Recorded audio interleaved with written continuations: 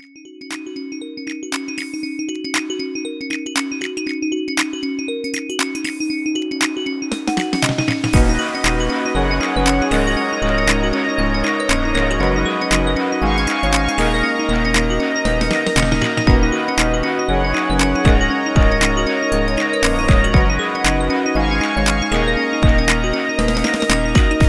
is P.S. You're Wrong, the podcast where we talk trash about the things people love to hate and hate to love. And we're your hosts, Shelby and Matt. Hello.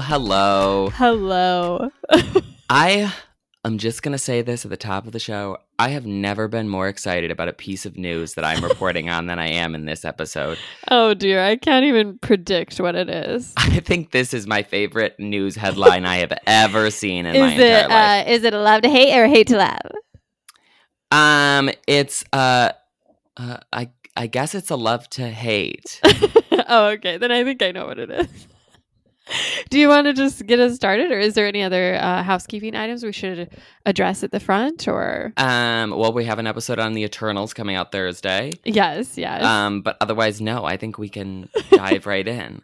Okay. Well, then do tell the class. Okay. What has you so excited? Okay. So, after, I don't know, what seems like 900 years, we are finally getting a filmed version of Wicked, which is in and of itself of mild excitement to me. They announced the casting news that it's going to be Ariana Grande as Glinda and Cynthia Erivo as Elphaba, which I think is fine casting. I don't think it's something you can really get too upset about. I don't know. Did you have opinions on that at all? Oh, on that casting. That's just a footnote to your larger story. Oh, yes. Okay.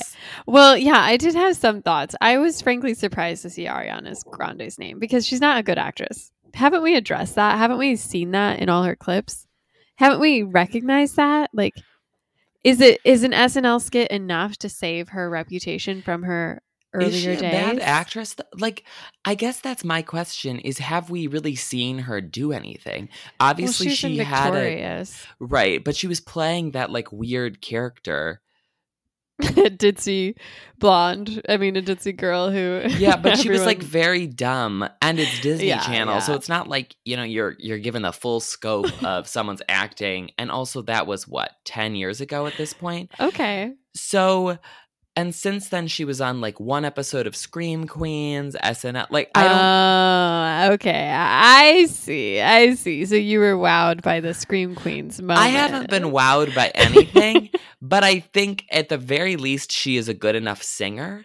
Yeah. And I was worried that they were going to do something a little bit more, like go for somebody who is less of a singer and more of like an actress of some variety, or go for someone old. Like I thought, oh, what if we get like Lea Michele or like one of these kind of has-been people. I don't know. Cynthia Erivo, who's 34, so I guess she's older than Lea Michele. I'm excited that both of them are very good singers, and I feel like that's the main thing. That's true. It'll be directed by John M. Chu, who did In the Heights. I'm frankly surprised you didn't have more to say about this pairing, but I do recognize that they're great singers. So in that sense, I'm curious to see how it goes, but they also seem like an odd pairing in the age difference and kind of their vibes. I have a bias against Ariana Grande. Her whole, I don't know, blackfishing. Now she's married and she's very much, oh, I'm Italian. No, don't doubt that for a second. Very white and going down 7 shades and now she's getting cast in Wicked. It's a lot for me, but I'm sure, like you said, it's been almost 20 years since the Broadway show came out. So this has been a long time coming. It's not Beyonce. It's not Kristen Chenoweth, but it's something. So yeah, I guess they could have cast a lesser known person, but I think probably especially after In the Heights did not do as well as they expected it to. Yeah. That they were like, we have to have some big names here as the leads. Yeah. I do think the chemistry between the two of them is strange, but I feel like they have to have done screen tests and stuff. I mean, this has been so long in the works. They've really been scraping at the barrel. So yeah, I guess you're right. Your optimism is inspiring. It's so rare for you, and it's really taken me aback, but I'll get on board. So Thank you. Well, that brings me to the most important part of this story, Yeah. where the real optimism comes, is that there is a petition going around, and this petition has been picked up by like actual news sources like The Hollywood Reporter and Vanity Fair, that there is a petition with thousands of signatures asking that James Corden under no circumstances be cast in any role in Wicked or associated with this production, behind the camera or in front of the camera. And I'm like, thank goodness. Like, it is high time that everybody got on my bandwagon that I have been leading since the very beginning of this podcast, that we do not like James Corden. You're the only one in the... Yeah, no, it was funny to see that. It made me a little sad. I don't know. He's too much, but... There's backlash now to James Corden, but yeah. like 3 years ago, I think most people liked him fine. Yeah. I mean, he was very, like, Carpool Karaoke. I think that's part of the reason why people dislike him so much, is that he was everywhere because people thought he was funny for about 5 minutes. Yeah. But you know, he was in the Heights. Not In the Heights, Into the Woods. He was in The Prom. He was in Cats. Like, I think people are just, yes, we know James Corden can sing. Cinderella, like, we just don't. Ocean's 8, he wasn't singing, but he was there. Like, we don't need him in one of these casts, because Wicked is a big cast. You could see them casting him as, you know, some random person or another, and it's like, he's definitely gonna show up as like the wizard. No. The wizard's gonna be like Hugh Jackman or someone like splashy and sexy and old. I think he would be cast as the like, what is the like schlubby boyfriend? I can't remember his name. Yeah. He's a little old for Cynthia or I guess it's not. I guess it would be Galinda, really, is the closest match, but I don't know. I feel like yeah. I don't think he's going to be in it. I feel like John M. Chu doesn't care for him, but do you think Lin-Manuel is going to appear? Oh, I don't know. I don't know what he would be. I mean, it's tough because there's all of those perennial Broadway people. It's like, who could theoretically show up in any of these roles, or they could do the thing where they give it to a celebrity who can't sing. Pierce Brosnan, he's ready. Les Mis. I think there's definitely a threat of Meryl Streep showing up in this as, you know, that old woman who's like, I'm welcome, Miss Elphaba, or whatever. Here's the problem with my interactions with Wicked. I actually don't know the story all that well, and I don't know the characters all that well, because I only know like the 6 good songs in Wicked, and I never listened to the rest of them, and I've only seen the show once. Yeah. So... But whoever the woman is at the beginning of The Wizard and I, that's who I'm expecting Meryl Streep to play. Oh, yeah. Interesting. It does. I mean, you know, Broadway's small enough, but then you add in Hollywood stars and the Venn diagram gets a little smaller. So it does seem likely that you'll get pretty much like similar casting from something like Into the Woods. And you know what's funny is I didn't hate James Corden in Into the Woods. I think he was really remarkably good in that role at that time with that movie.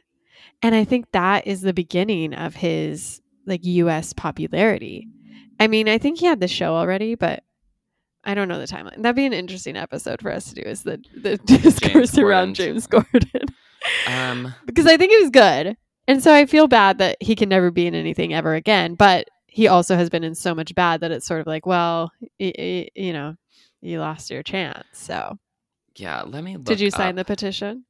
I mean, I did not, but let me look up the filmography. You're a fake leader of the haters then. So he was in Into the Woods in 2014. He's done mostly voice roles since then, outside of the various musical roles that he's had. Yeah. And let's see, when did his show start? The Late Late Show with James Corden started in 2015, so that would have been after. Oh, yeah. So Into the Woods. I do remember like little whispers of like, oh, US finally discovers James Corden. I think I did not hate him in Into the Woods because I had no idea who he was. Yeah.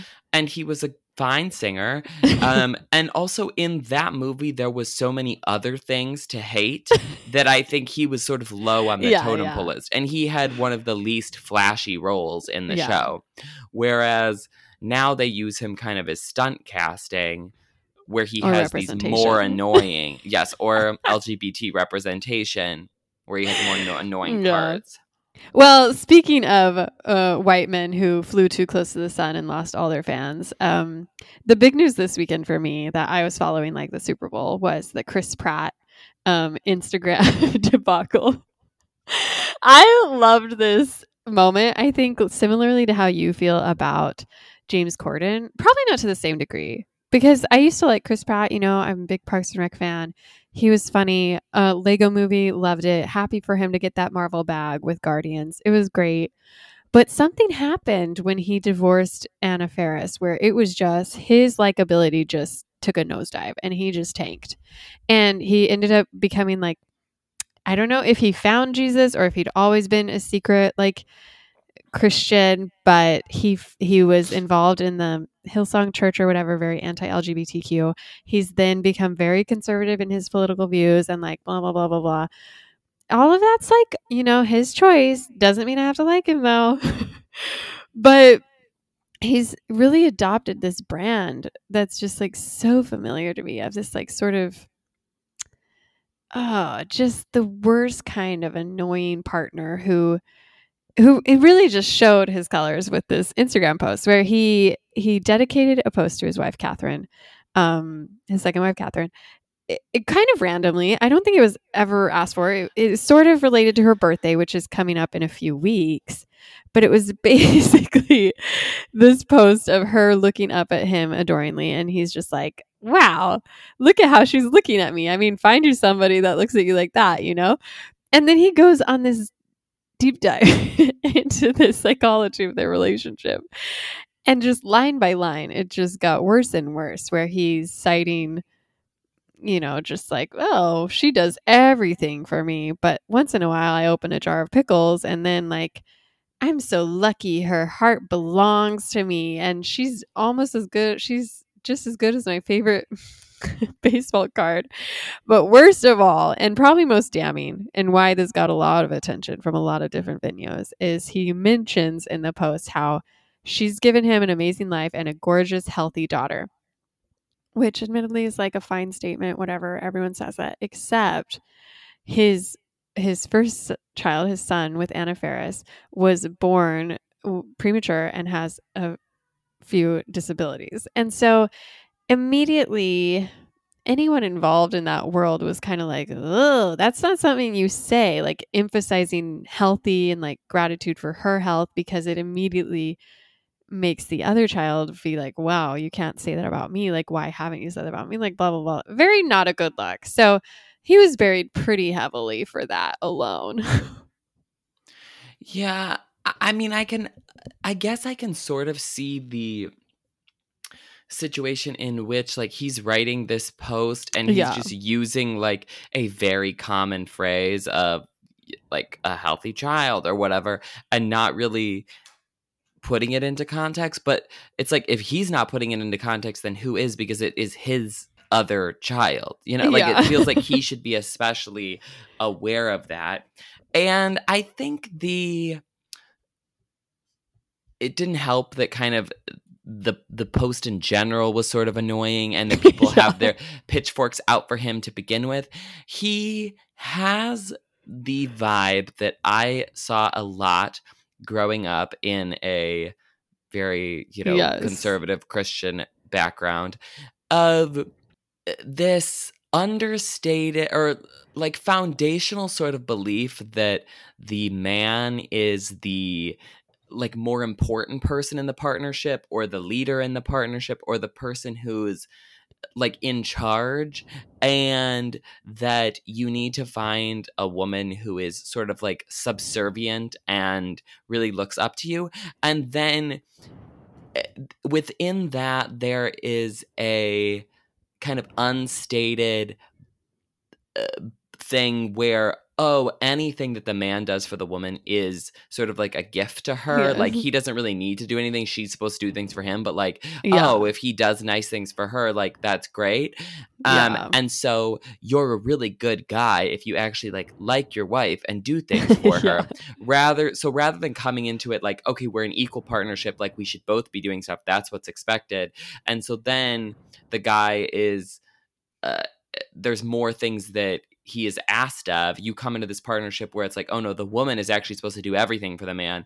The man just is working and bringing home money, and then anything extra is like, wow, what a great person. Yeah. And so just the whole post had that energy to it, which I think in today's age it does not go over super well with most, well, I don't know if most, but a large swath of the population. Because I think even Yeah. people who are more conservative but less religious don't really espouse to that view as much anymore. I think it's mainly people who are in like very conservative religious communities, whether that be Christian or otherwise. Yeah.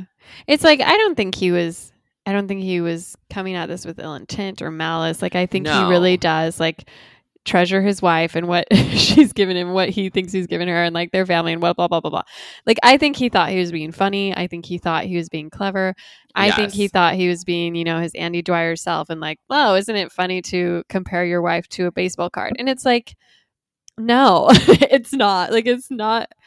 I just imagine if like even just looking at how he phrases the conversation, like how he talks about her in the post, it's not even about her, it's about him, it's about her Right. relationship to Yes. him and what he gets from her. And it's like very weird that that's what he then ends with by saying like, oh, I'm not even going to give her a birthday gift because like she'll just be so grateful I did this for her, which is clearly meant to be a joke. But what's absurd about it is that he's not making fun of people who thinks like that. He thinks that in itself is the charming, like I don't know, like performed incompetence husband vibe, and thinks that's like clever enough to be excused, when in reality it's like it's not cute to like forget you have a whole other child, or to like, I don't know, like to make a joke about how little you give in a relationship when you're trying to honor how much she's given without even admitting what she has done for you. So it's just like,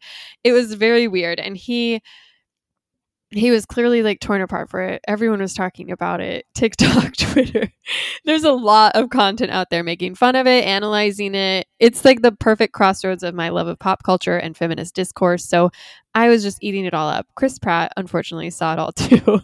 He had a bad day, as he says. He went to bed really depressed and grumpy. And he did this like Instagram post where he shares with his followers how sad he was, not addressing exactly what happened or why, but everyone knew why he went to bed depressed. And then he said, I knew if I put on my Christian music playlist and I got out in the woods and I ran, that I'd feel better. And it's just like such a weird choice of a follow-up to a controversy to then dig in with this weird, I don't know, it just felt very like evangelical, like missionary worky type of like, just go find God in the woods type thing and you'll feel good too. It was just like all a bad weekend for Chris Pratt, and it's just mesmerizing to watch. And what's funny is Maria Shriver, his mother-in-law, her first comment on the post was sort of like, oh, are you going to post a picture of how you look at her? Which I thought was a perfect dig, a funny remark. And now instead her comments are like, keep your head up, kid, like you're such a good man. And it's like, yes, but you were right to call him out in the first place. So hopefully some conversations are happening on the inside about why people attacked him. But yeah, not a good weekend to be Chris. I did see a tweet though that was saying like the entire country's divide can be a link to whether or not you thought that the post was cringy or really sweet. And I definitely can see people who I grew up with reading that and being like, wow, like it was such a good guy, like so funny, so clever, like what a great relationship they have. Where I'm like, run, girl, like get out of there. I'm like, what? You can find better. I want to know if Arnold likes him or not, because I feel like Arnold is like does not have time for that kind of shenanigans. He seems very like businessy and not like I don't know. It's interesting. Yeah. Yeah. Okay, I have this week is like has too many good stories for us to get to. Because I also wanted to talk about this interview that Will Smith did this week. Did you see this? No. So he's been on a press tour regarding King Richard, the Venus and Serena Williams dad movie that's coming out. And I guess in some interview that he did, he was asked about his relationship with his father, which was very contentious growing up. I think we talked about this on the episode that we did about Will Smith. But they were sort of asking, and Will Smith volunteered the information that he had, at several points in his life, considered murdering his father out of revenge for his mother because his father abused his mom. Okay, yeah, which is something. Kind of like, I'm not sure I would be going around admitting that on a press tour for a film. Like, I'm not sure that's a great look, but I think the part that was more interesting or funny to me was that he said, and that he could easily get away with it because he's, quote, one of the best actors in the world. And then he's like, can you imagine that 911 call and just like how good I would be at pretending that my father had died in some way, but I had killed him. And I was like, this is very strange to be admitting. And also, I don't think that Will Smith is that good of an actor to be able to pull that off.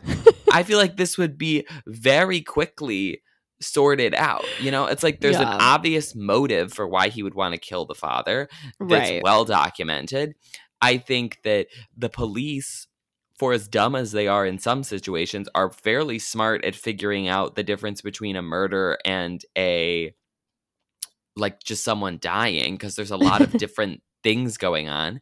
And yeah, I don't think that whatever Will Smith's 911 call would be, that it would take them that long to figure out that, you know, it was a fake.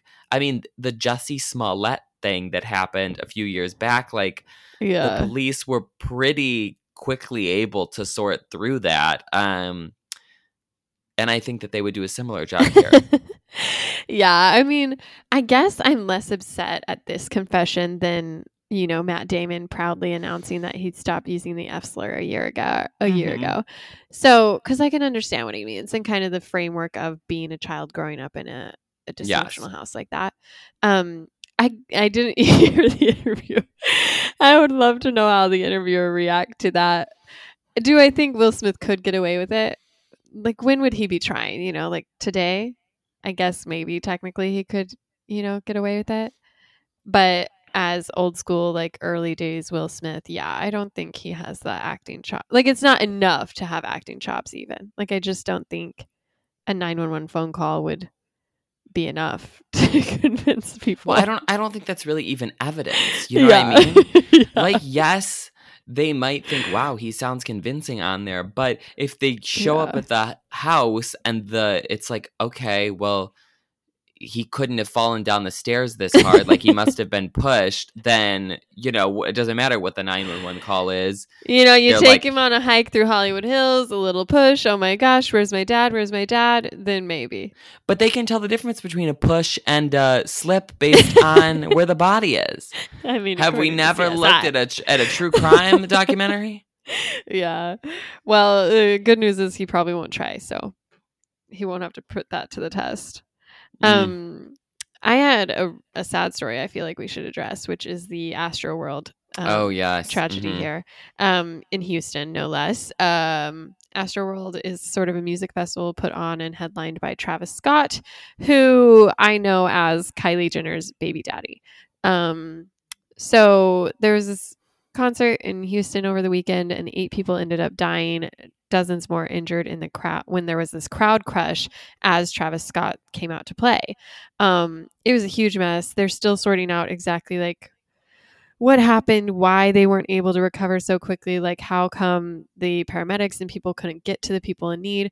Truly horrifying situation. I can't imagine being in that scenario where a crowd crush is you're just so violently push forward, you're stuck, you can fall to the ground, be trampled. That's one thing, but you can also just be so trapped in a mass of bodies that you just suffocate in the open air. And so, these 8 kids ranging from 14 to 27 years old all died. It's super sad and people are still trying to like find out who to blame. But I think what's been most interesting is the way Travis Scott has sort of addressed it, dealt with it. I think when it first happened and there weren't quite enough numbers on how many people were hurt, he was like, you guys have to look out for each other, like thoughts and prayers type. Today he came out with a statement where he's refunding ticket prices, which I don't, it's all very weird. Like obviously he's limited in what he can do because of culpability or whatever, admitting fault or whatever legalese his team is probably keeping him from really addressing the situation. But so many people have been flooding like TikTok and Twitter with examples of musicians and pop stars and concert leaders stopping shows when they realize something's off in the crowd. And compared to the videos coming out from Astroworld, where people were running on the stage screaming like, there's dead people, you have to stop the show. People were talking to security. There were ambulances trying to get in. Like there were videos, loud people screaming, tons of things that were showing that this was not a good vibe, and yet the show went on. It's all not looking great for Travis Scott, and it's just kind of, it feels like something could have been done to stop it. And since it's happened, it seems like the right thing to do, the emotionally human thing for a millionaire to do would be to reach out to these families and offer whatever help he can.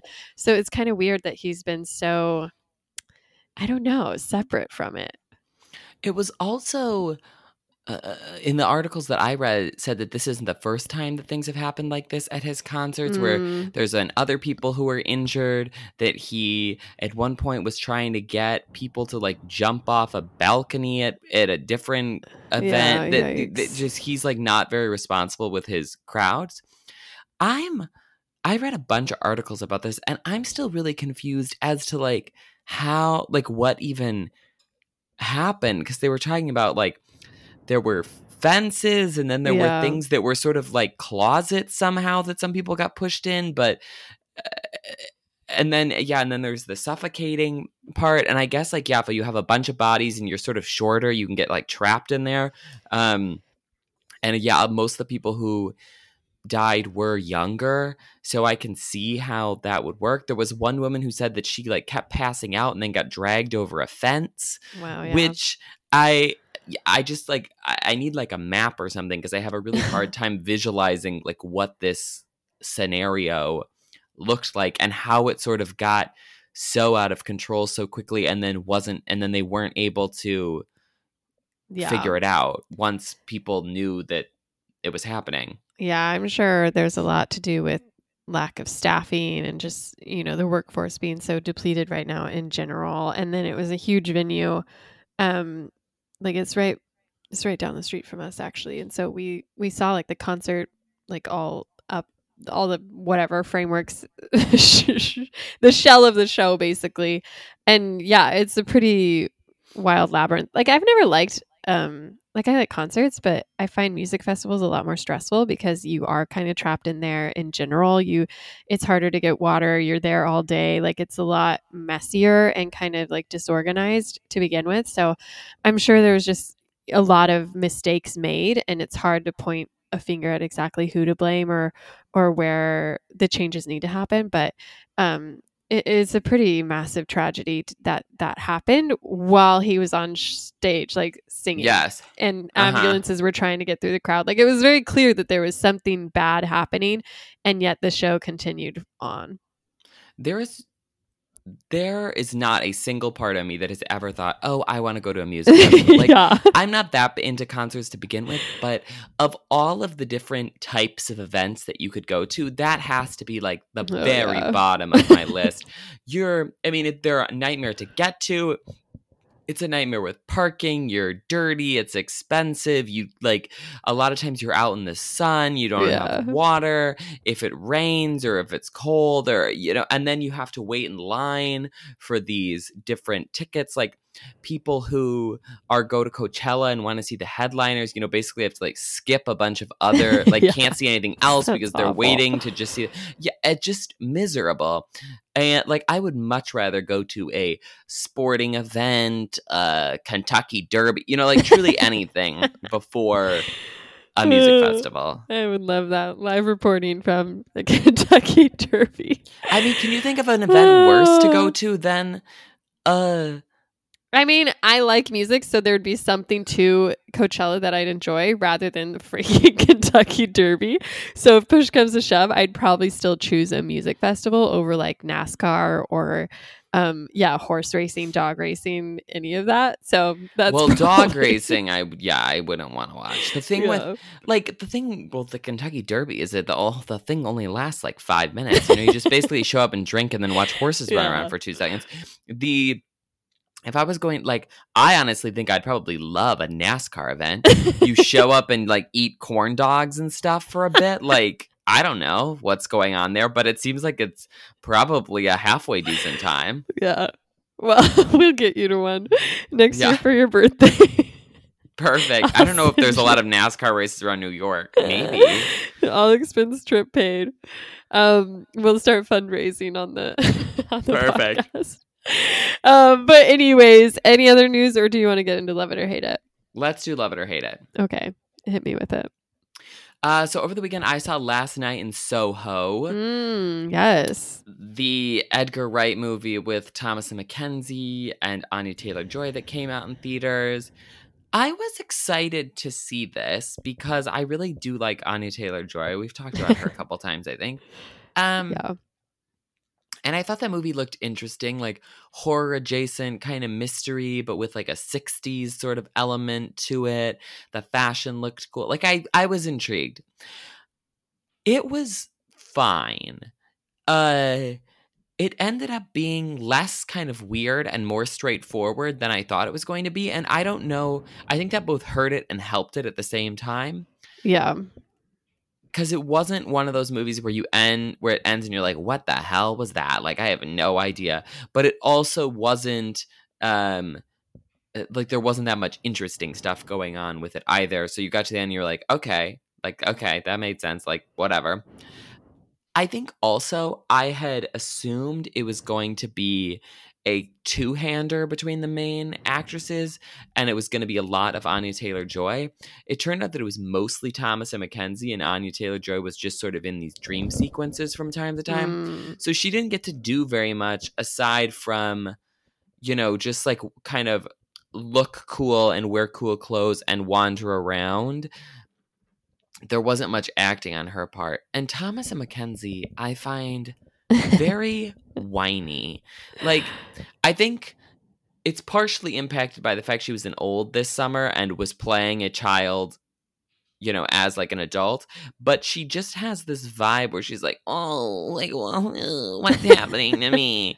And she was doing that again in this movie. She did that in Leave No Trace. She did that in Old. She sort of does it kind of in Jojo Rabbit. I'm just I understand that she's a good actress, but I'm can she do anything but this sort of whiny, dopey sort of woebegone character? I need her to play something that has a little bit more oomph to it. Yeah. I'm sorry. That's rough. Me and my friends went and saw it, and we decided at the end that it would be a perfect movie to watch on an airplane, which I think is true. So okay. You're looking for an airplane film that's interesting and fun and not too hard to follow. I think this is good. Okay, I'll keep that in mind for my next trip. I have a Love It. I've started watching Dopesick on Hulu, which is a Hulu original miniseries starring Michael Keaton and Caitlin Dever and Will Poulter. And it's about the true story of the creation, marketing, and mess that came from OxyContin. Oh boy. I swear Caitlin Dever is in every single thing. She is. She's working hard. And none of them are marketed really. It's she's another show. She's famous. Yeah. We should know this. And it's oh no, she's just in another thing. I know. I feel like the problem, there's just so much happening all the time now on streaming that it's hard to suss out what's actually good and what's not making any noise. But Dopesick is really good. It's going to be an 8-episode miniseries. 6 episodes are out currently. I think we've caught up to episode 5 or something, but it's really sad, really interesting. It's based on a book what am I thinking? Like autobiography, but it's not What do we that. think? The word is book. Yes. It's a nonfiction sort of expose, I guess, on Purdue Pharma, and oh my gosh, it's the messiness of FDA. Oh, there's a tangled web of deception and corruption, and also just the sadness of how this drug was marketed and then abused, and a huge mess. So really good performances, really sad to watch, but I think it's really good, and it's definitely very engaging. And I feel like, I mean, we also watched Dr. Death, which was not as good, but it's like a similar vibe to this. It takes place over like a decade, I guess, as people start to realize what Purdue Pharma did, and the court cases against them and all this stuff. So it's very interesting, and I think people should watch it. I'll be curious to see if it gets nominated for anything. I think it could, because everyone's doing a great job. It's a really provocative story. Everyone loves talking about Big Pharma, so it has that going for it. I know I do. So we'll see. But all in all, I find it very entertaining in a really sad way. I haven't really heard very much about it, but that does sound good. And I love Caitlin Dever. The cast seems good. So yeah, that might be something I have to catch up with after I catch up with The Only Murderers in the Building or whatever, and the impeachment show. I'm also an episode behind on Succession. Busy. I know. Well, Lisa Morning Show's ending soon, so then I'll have that off my plate. Ugh, can't get rid of it fast enough. But you did make time to watch another Marvel movie, so I'm happy for that. Yes. Happy we get to talk about Eternals this week. These Marvel movies, they just keep coming. Yeah, one more this year, I guess. Though I doubt there's another one. The Spider-Man comes out at Christmas. I don't think I ever saw the first one of that. Michael Keaton's in that. So you didn't see Spider-Man? I didn't. I saw the one with Jake Gyllenhaal. I don't think I saw the other one. Well, yeah, Michael Keaton's in it. He's the villain, but it's a good one. But anyways, we probably won't be covering that, but we are covering Eternals, and I'm curious to hear your thoughts. So that'll be happening Thursday. Literally can't wait. Okay. See you again. Bye.